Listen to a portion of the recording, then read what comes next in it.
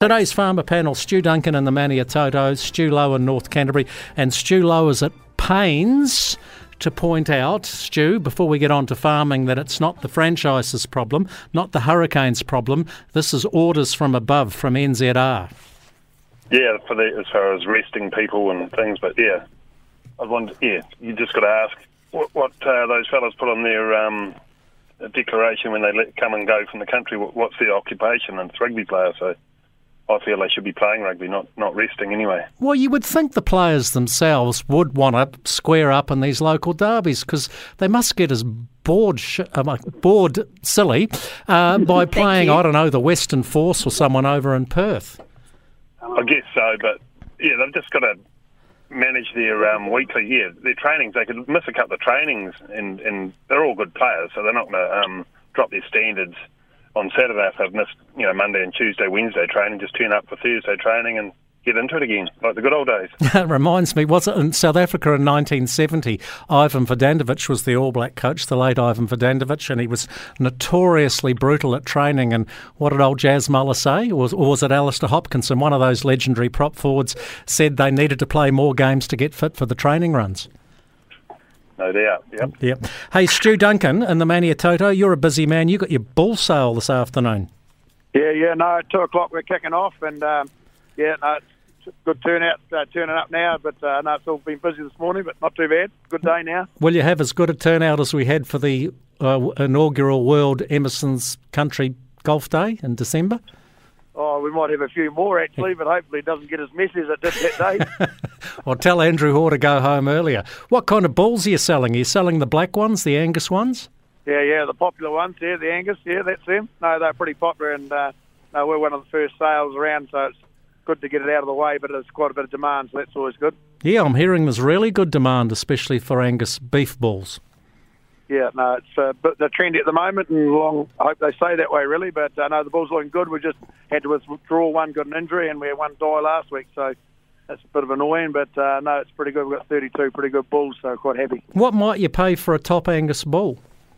Hoping the tops will go 15,000, 16,000, and the average should be up around maybe 8,000 or 9,000, hopefully. But definitely, I think there'll be pretty demand at between 12 and 15,000 to 16,000 for those good bulls. I was going to say, Stu, you must have been weeping quite literally when that one died. Yeah, well, two of them. Not that ideal. Jamie, I lost a stud bull on fodder beat in the winter as well, so no, jeez, not that exciting. Thinking we're in the wrong industry, though, with those kind of prices coming through. Yeah. What about you, Stu? Would you spend 15 grand on an Angus bull? Do you I know you got a few beef cattle running around, but do you do any breeding on farm?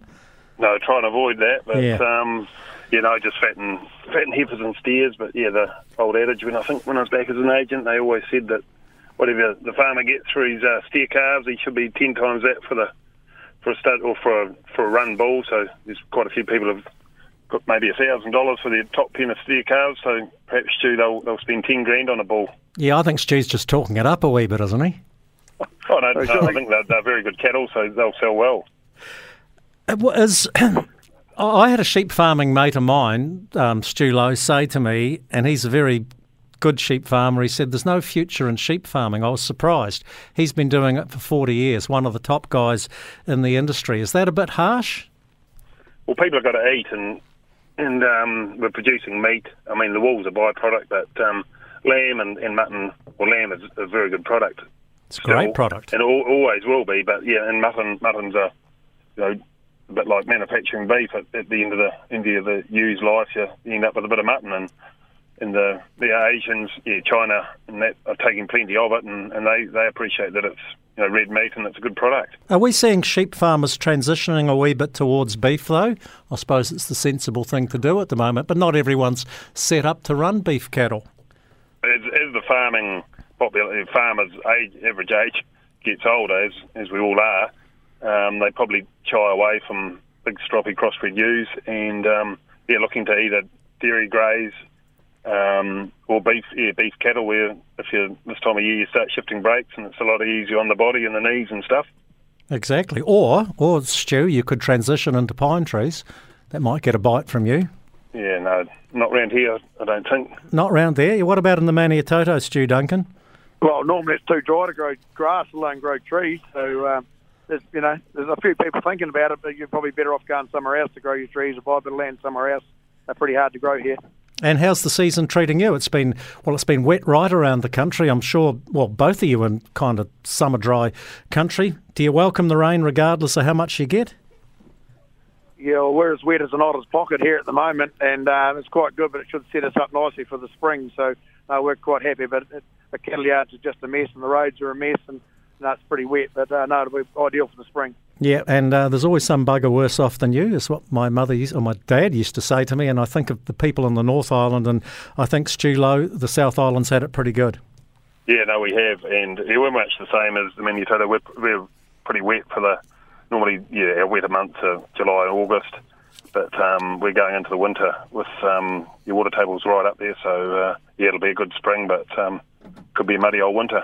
Okay, there we go. There's our farmer panel, Stu Lowe and Stu Duncan. Stu Duncan's bull sale. Are you still there, Stu? Yeah. Where's your bull sale happening? On farm? Yeah, it's on farm, and then we go up to the woolshed and had a bit of a shindig afterwards, and probably down to the Wedderburn just to if I wasn't emceeing the Southern Wood Council Forestry Awards tonight, I'd be there, Stu, because if you're getting 15 grand for all those bulls, you can afford to shout. Yeah, well, we've sort of got a few 24 packs in the corner and see if we can get through them. I think there's a few at the pub now having lunch before they come here, so hopefully they're a bit more confident after a couple of beers. Good stuff.